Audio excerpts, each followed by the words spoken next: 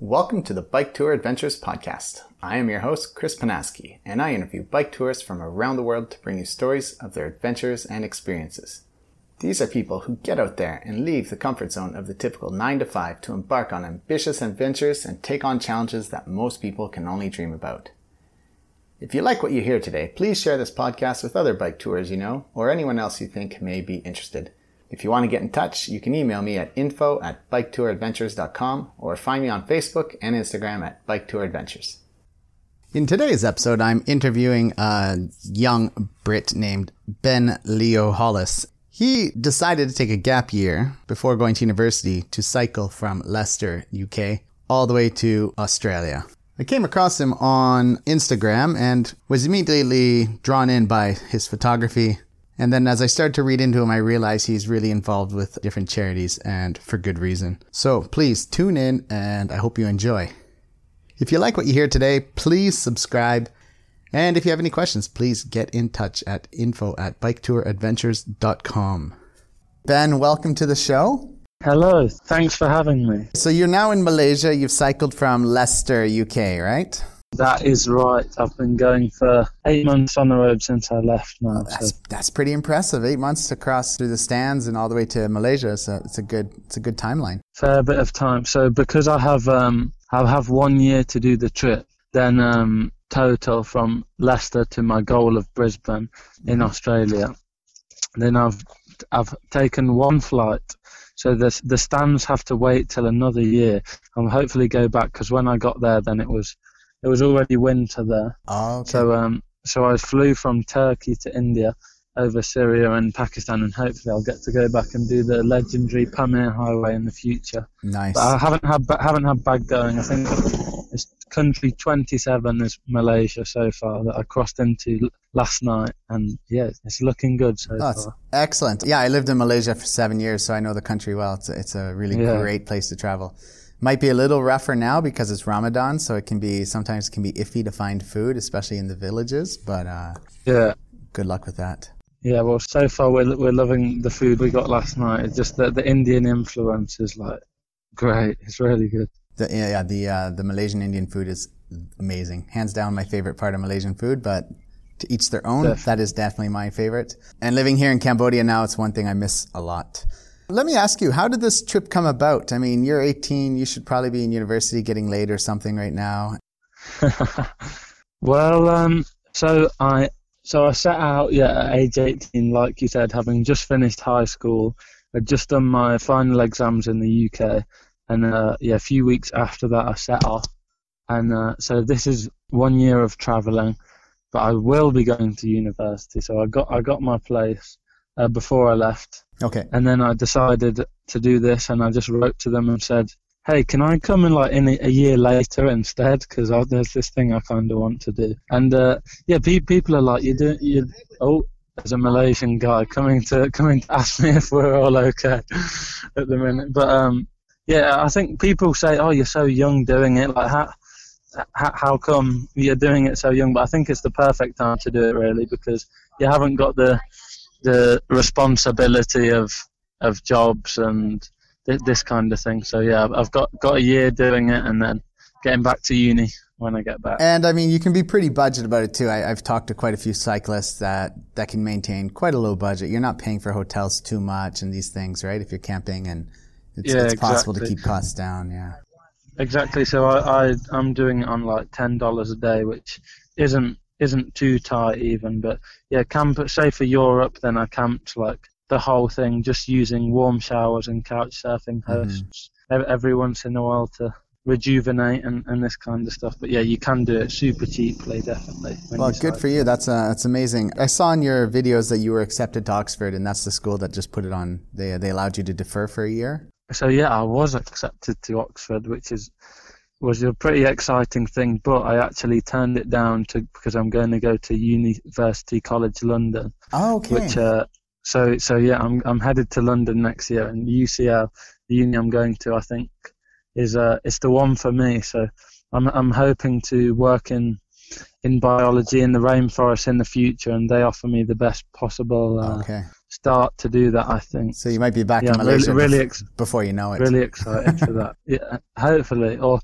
Papua New Guinea, something like that. Yeah. We'll see where life takes me. Oh, that's amazing. Prior to this trip, have you done any long-distance touring or any kind of touring at all? So I had done 0 bike tours before this. This is literally it. So for my only practice, really, was a couple of weeks before me and my sister rode, because I said I was going to do about 50 miles, about 80 kilometres a day. Okay. So me and my sister rode 50 miles north to the Peak District, which is a national park in the UK. Okay. Wild camped there and cycled back the next day, and that was my total. Although I have to say that earning all the money for this trip, I did a thing called Deliveroo, which is a food cycle delivery thing, which earned me most my dosh for surviving this year. So that turned out pretty well in terms of practice. And that was on a bike, But yeah. the bike delivery, or? Yeah, cycled delivering through the UK's winter. But in terms of experience, I think it worked out really great, to be honest, to just jump into a big trip, because those first few weeks for me were one of the toughest, like the loneliness of it and the amount of time you actually need to spend in the saddle every day was like a real shock. Like, wow, this is hard and mentally really tough. But then you push through it because I've got this big goal ahead of me, and then you really fall in love with the lifestyle. So yeah, I think at the start it could be its own type of culture shock, even though it's not a culture. But the culture of cycling, it is its own different thing, and it takes time to get. Yeah, definitely. That lifestyle, like. I would say it's not for everyone, and initially I was like, is this really for me? Because it's quite boring at the start, really. It's just you and the road and spinning your legs around, and then after you settle into it, you really realise the beauty of travelling slowly. Yeah. The little things you pick up from each country, and at the end of it, that's why you cycle tour, because you get a portrait of a country like nothing else can, really. And the experiences you get along the way, it's worth all the sweat. Yeah, I think you could probably get a deeper experience if you walked, but then it would take you a decade. So, I mean, it's the biking is definitely, it's that beautiful median. Oh, I've thought a lot about that, but for me, then the bike is the way of doing. I've heard in a few little villages, we'll say in this tiny little Nepalese village, they hadn't seen a white guy that hadn't stopped there for a few years, but they said there was a guy who walked with a trailer and pulled all his stuff. But for me, the bike is the way to go. Because say in a year, the amount of space I've been able to cover is just awesome. Yeah. And also just that I love the bike. It's like an extension of my body now. And mountain descents, I wouldn't give that away for walking. No. Absolutely. Yeah, those downhills are pretty epic. What kind of bike are you riding? I'm riding a British bike. It's called a Thorn Raven. And I was lucky enough, so yeah, because I'm 18, I was planning to do the trip on my aluminium city bike, which wasn't exactly what you call a dream tourer, but it's what I had. It was what I was going to do it on. And then, on my 18th birthday, my dad actually gave me his bike, which is this what I'm riding now, the Thorn Raven, it's the dream machine. My bike's called Solange, and she's made for this, for the long ride. Steel frame, she can handle all the weight. And she's got a roll-off hub, which is, just self-contained. So I've really haven't had any troubles. I mean, my brakes broke, for example, but they're caliper brakes. So, like our V-brakes, sorry. But yeah, you can bodge job fix them pretty easily, and she's still rolling very well. Yeah, I think if you got the Rollhoff, I think there's a lot of jealous people out there. It wouldn't matter what you're riding if you had a Rollhoff hub. Oh, definitely. It's a dream piece of equipment. How is it? How is it with climbing? Because I mean, I hear that they have quite a big range as well. So I heard that it is very good for climbing. But I'd just like to hear some perspective on it because I've never actually spoke to somebody. I mean, because with the roll-off, you can change through all your gears in like a split second, or even when you're standing still. So say you in somewhere like Laos, where the gradients are just ridiculous, and you're going down super steep, and then suddenly you're on this like 20% gradient or whatever, you can just instantly switch up. You never have to worry about the clanking noise that you get from like jumping gears and everything. and yeah, just maintenance wise, it's always smooth. Whereas people who've been on the road for a while, you can just hear the gears struggling to change, and I never have that. Also, sometimes, for example, if my visa's running out for a country and I end up hitchhiking, chucking it on the top of a Indian truck or something, then it's all self-contained and it's just great. But also for city riding, like I said, because you can change instantly. So yeah, it's awesome. Oh, very nice. Is your bike belt driven as well, or is that chain, just proper chain? It's a chain. It's a chain, yeah. I've seen someone with the belt. I haven't looked into much on the differences between them, but yeah, with mine every few months I can just spin around the bottom bracket because it actually rotates. It's called an eccentric bottom bracket, and that tightens up the chain. So I'm on the same chain that I left with, the same cogs, and you just spin that round to tighten it a bit more. Wow, that's some heavy duty mileage. Oh, literally. I met another guy with a Thorn in Hanoi that I chased down the street because I saw he was riding a Thorn, and he'd done a world tour a few years ago, and he showed me his rear cog from that, and it was just almost circular with no kind of dimples from where the chain set was before. But mine's doing pretty well. It's doing well. That's amazing. In durability terms. Can you take us through your tour so far? So you left Leicester, and this is really good that I said Leicester properly, because I always read it as I'm like, oh, Leicester, yeah, of course. Oh, yeah. So Leicester actually is well known in Asia because of their football team, Leicester City. That's right. And so I'm actually wearing my football top right now, and it's rich because it's super well known. It's owned by a Thai company, King Power. So yeah, I'm regularly get shouts of Leicester City, but who cares how it's pronounced? Yeah. It's put us on the map. But yeah, I set off on August the 1st from Leicester, headed down through France, across the Alps to Venice, and then down the Balkans to ex-Yugoslavian countries. Bosnia, for example, one of my absolute favourites. Sarajevo, its capital, is just a beautiful city with a relaxed ethos, but a real tragic history. But yeah, definitely visit if you can. I really loved it. Then headed down through Macedonia, Albania as well, really friendly, great country. Across Greece, across Turkey, and then I flew to India. Whereabouts did you fly in India? I flew into Delhi. Okay. So I did the north of India, but I think I'll go back to do the south, which I've heard is a bit friendly, and the northwest, like Himachal Pradesh and that kind of thing. Looks really awesome. But yeah, I flew into Delhi, which honestly is just the most intense place. It's a real culture shock, because cycling, you travel everywhere gradually, you know, and you see things change. But then, yeah, for flying, you get dropped into a place, and to get dropped into Old Delhi is something else. Like the poverty there, and just India as a whole is a real crazy place. And then, yeah, I came across North India to Kathmandu in Nepal. Yeah. And then Myanmar, did a big loop around Southeast Asia. Okay. Across to Ha Long Bay in the north of Vietnam, across Laos. So you went from Myanmar, did you come through Mae Sot and then up into I had to go down to Mae Sot. I wanted to go directly across, nearer to Laos, but it's closed. It's a black zone, forbidden to foreigners. So then I came into Laos as fast as possible across there, which was super difficult. Did you go from Mae Sot? Did you go upwards toward Mae Sariang and then east, or did you go straight up towards Pai and Chiang Mai? I went to Chiang Mai. I didn't go to Pai. Okay, so you went over Lampang, you went near Doi Lampang, Chiang Mai. Yeah. And then to Huaizai, the border town. Yeah, and then across Laos, which was amazing, but crazy difficult roads, really. I've heard. The north of Laos.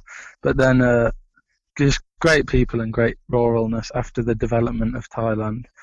And then down Vietnam, across Cambodia, which, Cambodian food's not bad as well, I have to say. I really liked it. Yeah, some nice curries, actually, yeah. Yeah, definitely. And just went down Thailand as well. Met up with some friends there, which was good, because coming back to Thailand after the the less developed countries like Cambodia, Myanmar and Laos can be a bit of a culture shock in terms of the amount of tourism and stuff there. But yeah, I met up with some friends there and really saw the best that Thailand has to offer, I think. Nice. Really enjoyed it. So now I've got a few months left now, so I'm heading down to Singapore, down Indonesia, and then I'll fly from Bali to Cairns, and my last stretch will be down from Cairns down the east coast, finishing in Brisbane, where half of my family moved when I was younger, to visit them for the first time. So should be good. I'm really excited about what I've got left to go. What's your plan riding through Malaysia? Have you decided on a route for that yet? We synced. See you later, my friend. Bye-bye. Yeah, in terms of Malaysia, I think I'm going to head down the west coast, although I've heard the east coast has got that more traditional kind of Malaysian living, which we're nicer really beaches, nicer, more rural and nicer beaches. That's the east coast. Yeah, yeah, that's what we're considering, but really want to see Kuala Lumpur and Georgetown, so we'll have to see how that goes. You could cross over from Kuala Lumpur over to Kuantan on the east, so there's the highway there that goes between KL and Kuantan, so you could cut across and then ride the last half down the east coast. Yeah. Well, in terms of beaches, has the west coast got some? The west coast has some nice beaches in Langkawi. If you cross over there, it's not far from by boat. It's quite cheap. You could take a boat to Langkawi, ride around Langkawi, and then take another boat to Penang, to Georgetown. So that's an option. Okay. And then when you're about halfway from Georgetown to KL, there's a little island called Pangkor Island, which is not far, it's cheap to get to, and you can wild camp there as well. And it's a nice island on the west coast. Okay. So on the mainland, there's less in terms of beaches then, or are there some? Yeah, on the west coast is less nice beaches. They're not as good. Yeah. I wanted to jump back just a little bit to what were your parents' thoughts and your friends and family's thoughts when you said, you know what, I'm going to bike across the world instead of doing a gap year backpacking and just boozing it up? What were their thoughts? So, at that point they thought I hadn't said I was going to do a gap year or anything. They thought I was heading to uni in a few months. But I kind of planned it in secret for a few months. So I had the specifics sorted out. I'd got 4 different jobs, so I knew that the money could work out. And then I got my mum and dad to split up, but I got them sat down on the same sofa, told them what I was going to do. And there was a fair bit of shock and a bit of you'll never do it, mate, no chance. But then they saw I was serious about it. And they've been pretty leaving me to it, in terms of planning it. It's been my thing, but they're down for it. They can't really say anything because they did the same to their parents. Okay. They went backpacking around Africa in the 90s, so they're like, oh, fair play. And I got my dad to come out. And I guess that because your dad had a nice bike, I'm assuming he is also he's done some touring, so he's probably fairly supportive. He likes cycling. He's in a road cycling club, and he did Land's End to John O'Groats, which is the length of the UK. And so, I think it was that kind of that thought that got him to get this bike. Yeah. But I think in terms of a big tour, he wouldn't have ended up doing one. So he's really happy that I have, because he's living vicariously through your experiences here. Exactly. Yeah. But my family are all following along a lot. I talked to them a bit, and my friends, they were just like, what the hell? Because I did the YouTube video announcing it. Yeah, I saw that. Yeah, in school they were all like, I want to do that. How do you even do that? But it was good. They've been very supportive. Can you tell me, I was looking through your website about the charities. I see that you've chosen 3 charities in particular. Why did you choose these charities? And was this something you had chosen before the trip, or it came along through the process of the trip? Before continuing on with the podcast, I just want to thank some of the Bike Tour Adventures sponsors. Bike Tour Adventures is proudly sponsored by Redshift Sports. Founded in 2013 by a team of mechanical engineers who happen to be avid cyclists, they've been focused on creating components that make a meaningful difference to the riding experience, such as the switch aero system, the shock stop suspension system, and the kitchen sink handlebar system. I've been using the dual position seat post paired with the shock stop stem since 2020 and have nothing but great things to say about their products. Use the checkout code BTA15 on their website to save 15%.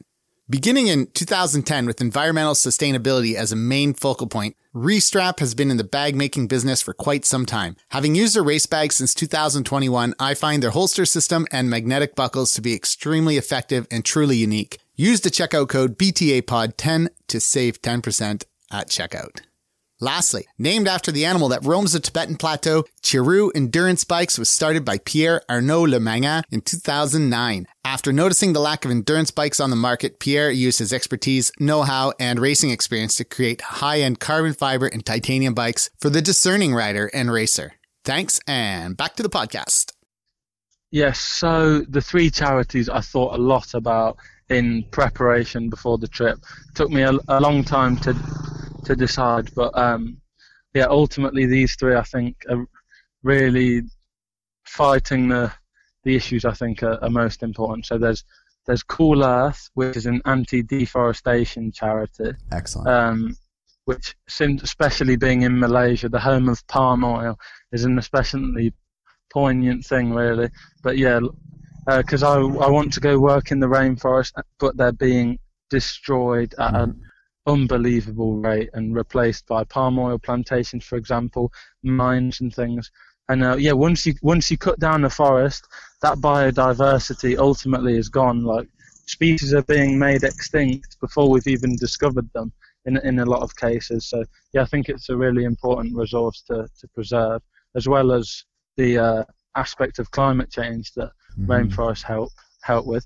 And one of the other charities called Stand Against Racism and Inequality, because I think Islamophobia is a huge global issue, really. It's highlighted in the US at the moment, but also in the UK. I think there's big division in terms of immigration. Living in Leicester, which is famed for its cultural diversity, and living just outside of the city boundary, I've really seen that contrast between people that engage with different ethnic minorities and those that don't, and have quite uninformed attitudes towards them in a lot of cases. So I just think education is the best policy, really, to encourage unity. So yeah, this charity is really doing that and trying to fight hate crime at the same time. The last charity is called the Campaign for Female Education, and as the name implies, they're building schools and education infrastructure, mostly in Africa at the moment. And I think that's not only important to kind of endorse that feminist narrative to empower women, but also when you educate a woman, it empowers those communities economically. Like, they go on to build businesses to educate their children, and also they tend to focus on themselves and have like 2 children, for example, that they can support financially, rather than in Africa having like 15 children, which is, I feel, it's the ethical way to control populations, which is what the climate change, deforestation, settlement expansion, all that boils down to, is our growing population. So yeah, that's some of the thinking that's gone into the 3 charities, which you can donate to on my website, benleohollis.com, and all the information on them, if you fancy chucking them a $5, is on there. I will definitely put a link into the show notes, and then people can access directly to your donation page. That would be awesome. Yeah, that would be awesome. Actually, the fact that you're an 18-year-old guy and you've got these thoughts in your head, and you even have the feminist issues and about equality and stuff, it's just amazing. It's definitely. But I mean, that's really been hit home for me more like on the trip. So you said, like, have I chosen those charities on the trip? Which I haven't, but those choices have really been confirmed on the trip. For example, like with the female equality, going through North India was absolutely shocking to me. Like the state of gender inequality there. Like in the whole time there, 1 month cycling across the plains of Uttar Pradesh, I spoke to one woman, just a wife of a guy who welcomed me in, who served me a cup of tea, and she actually said hello back. Oh, wow. But you see women, you don't see them in the streets. They're kind of inside homes behind windows or far away in the fields. And that I really hope that changes through the work of NGOs and through just cultural change in the near future. That's interesting, because I used to always, like, through my experiences in Malaysia, I lived in rural Malaysia for about 3 years. And I, as a teacher, I saw lots of times where the little girls are not coming to school, or they're not being registered, and other teachers would say, like local teachers would say, yeah, I mean, we're in a farming area, and a lot of them don't see the value of educating their daughters because they should be learning to cook and clean, because they're just going to be making babies, and that is their future. And it was a constant struggle, even in a developed country like Malaysia, or almost developed country. I don't know how you want to classify it. But even in Malaysia, that was a constant struggle with the rural populations, because they just didn't see the value in education. And it's quite mind-blowing. Yeah, so I'm actually cycling at the moment with my friend Anna. Say hello. Hello. Hi, Anna. It's really great just to, because say yesterday where we ate, it was only guys in the whole restaurant. Mm-hmm. And just having us both here and being like, yeah, girls can cycle too. They can have a taste of adventure, you know. Like, it's a really great thing, I think. So we've just entered Malaysia yesterday, so we have a lot more of it to explore. But hopefully you'll enjoy Malaysia. Change some attitudes on the way. It is really good. And in Malaysia, though, too, typically, I mean, during Ramadan, a lot of the women are at home in the afternoons cooking and preparing for breaking the fast. So that's why you might see more guys out in the early evening, and then later in the evening you might see everybody out visiting friends, going to cafes and stuff. I'm sure we'll see it all later. Can you say what has been the most memorable moment on the trip so far, if there's any specific thing? Oh, the most memorable moment. That's a tough one. Yeah, okay, let me rack my brains. One of my real special moments has been in the northeast India, which is probably one of my favourite regions of the trip. There's a place called Meghalaya, which is the rainiest place in the world. Oh, yeah? Officially. And so you cycle up from the baking plains of Assam. You come like into the clouds and everything, which is really a very welcome change in terms of temperature. Mm-hmm. But what they're really famous for in this region is they have these bridges which are made out of the roots of trees. So they've been trained over like decades to grow over the valleys. And you kind of hike down all day, down into the valley, through the clouds, through the torrential rain. And we were in the dry season, and see these things. Which it was an awesome day. I was cycling with a French cycle tour called Martin at the time, and that was a really great. So you were day. Cycling over these root bridges? It was so steep there that we couldn't bring our bikes. We had to leave our bikes at the top, the nearest road, and hike down the path to check out these things. But they also have a different ethnic group in all the different parts of northeast India. So there was the Khasi people, which were just super welcoming. What place was this again in northeast India? What was the name of it? It's called Meghalaya. Is the state. So check it out. You should. All those different states in northeast India are worth a visit for the sheer diversity they have there. So okay. Check it out. What has been one of the most difficult challenges you've had to overcome throughout this tour? If we're not counting the ridiculously steep gradients of northern Laos in terms of physical challenge, then I would say, as I mentioned earlier, the loneliness of those first few weeks, the boredom of like being just you in the road for hours and hours every day. But ultimately that was a big challenge, but so worth overcoming. Did you ever have that feeling in those first few weeks, like, why am I doing this? Or maybe I should just go home or give up? Definitely. Why am I doing this? Like, why would anyone do this to themselves? Just like cycle all day on their own. Like, what kind of foolish idea? idea is this? But and you can only listen to so many podcasts before your phone dies. Exactly, indeed. But yeah, you pack a few more power banks, get some new albums in, and that solves those problems pretty soon. Yeah.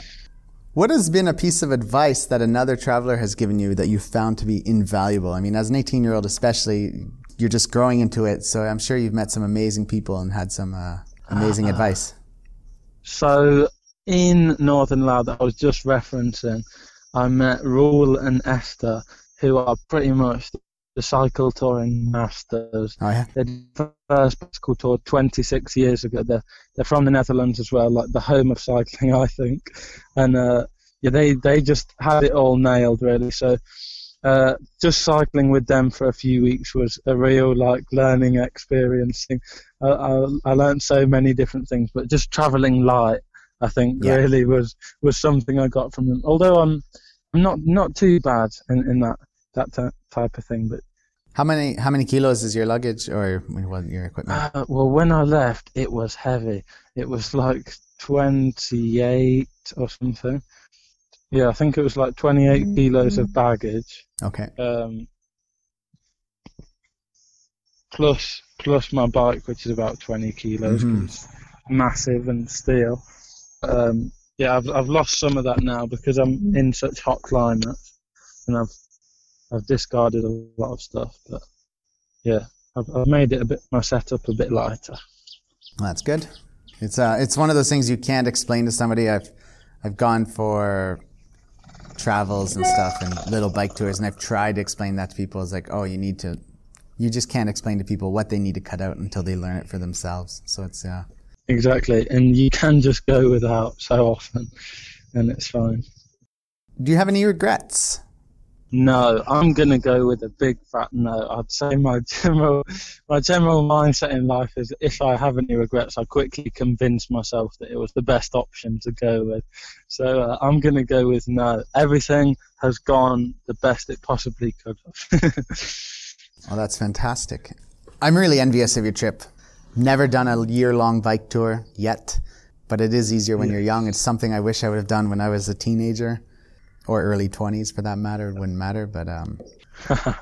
But if you can, go for it. But obviously you probably have more responsibility now, but you can find your own adventures wherever, I'm sure. Exactly. That's what I try to reaffirm all the time, is that it's not about the time. It's not about the timeline. It's just about what you do with your time. So exactly. Whether it's a short tour or summer long tours, that kind of thing. You can find adventure. I think the one big thing I've learned is not being afraid to approach people. Because at the start in Europe, I was wild camping, hiding myself, and really not asking for help. Whereas in Asia, I realised that people are just so nice. You can approach people, you can ask people, can I sleep in your garden or next to your house? And it'll end up in positive experiences. So often. Yeah, so. And the pagodas and the mosques and stuff, even in Malaysia, like mosques, Thailand, pagodas, exactly. They're Definitely. generally pretty welcoming. So, do you have any advice that you would give to other young wannabe bike tours or maybe potential bike tourists? To all the young bicycle tours out there, I would say just have confidence and go for it. Speak to people. Take lots of photos because photos. I feel like that's the only thing I'm actually doing really on this trip is producing a few nice images that I can remember it by. Yeah, you've taken some really good. Some of your photos are very, very good on Instagram. I really enjoyed looking at them. Oh, thank you very much. All right, well. Ben, not going to hold you up any longer. Thank you so much for giving me some of your time. I wish you all the best on the remainder of your trip, and I hope you have an excellent reunion with family that you haven't seen in ages. And Definitely. Enjoy Ramadan in Malaysia. The night markets and the food markets are amazing, so it's the time of the year to be there. Exactly. Thanks so much for having me, man. And I look forward to listening to some of the other bike tour adventures that you'll be releasing before too long. Yeah, they'll be coming out very soon. Great. Thanks again. You're welcome. Thank you, man. Cheers. Bye-bye. Cheers. Bye. Hello again, everybody. I hope you enjoyed my conversation with Ben. think it's really great that young people are getting out there and they're doing it. And it's also quite amazing that how involved young people are with what's going on in the world, right? I feel like my generation just didn't do enough. And the 2 generations before us, well, I mean, they just destroyed the world. So it's on us and the next generation down, which is our guys like Ben Hollis, to make that change. And I think it's really great that he's 18. He's out there. He's doing it. And I wish him all the best with his fundraising and his upcoming university days. In next week's episode, I'm really excited to present to you guys a girl by the name of Marielle Joring. She's from a small northern town in Sweden. And she just grew up on bikes. Although she doesn't do these big 1-2 year bike tours, she's done some pretty epic rides, and we're going to talk all about that, how she's circumnavigated Australia, she cycled across the US and then also north to south, she's crossed New Zealand, and she's planning a trip in Canada. So guys, tune in, hear her story. She talks about empowering women to get biking and do touring, even if you're solo, and then give some tips about how to be careful. So enjoy the show. See you guys in a week.